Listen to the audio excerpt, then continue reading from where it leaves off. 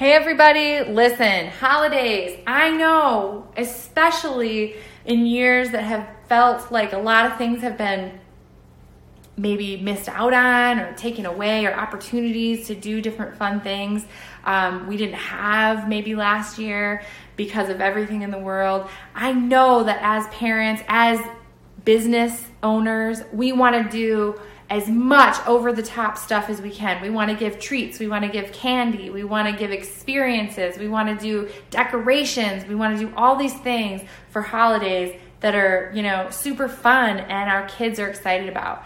I got to tell you, be careful, because we know also that a brain that's not there yet in an efficient way to process, engage, and connect with the world, who's seeking control and connection and predictability, sometimes when we start throwing in little things like differences in routines when they come to your business because you're doing a party, and there's lots of noises and there's lots of sounds and there's a party game for them to play because of Valentine's Day or whatever, and there's new chemical stressors because of, candy and treats and things like that. We think it's a great thing. Just keep in mind, while it is a good thing, let's build as much predictability as we can into these traditions and into these fun treats and things like that we're doing, so that we cannot create too much of a demand or too much stress in our home and in our business and in school for these kids. Because remember, every kid, every adult is experiencing and has experienced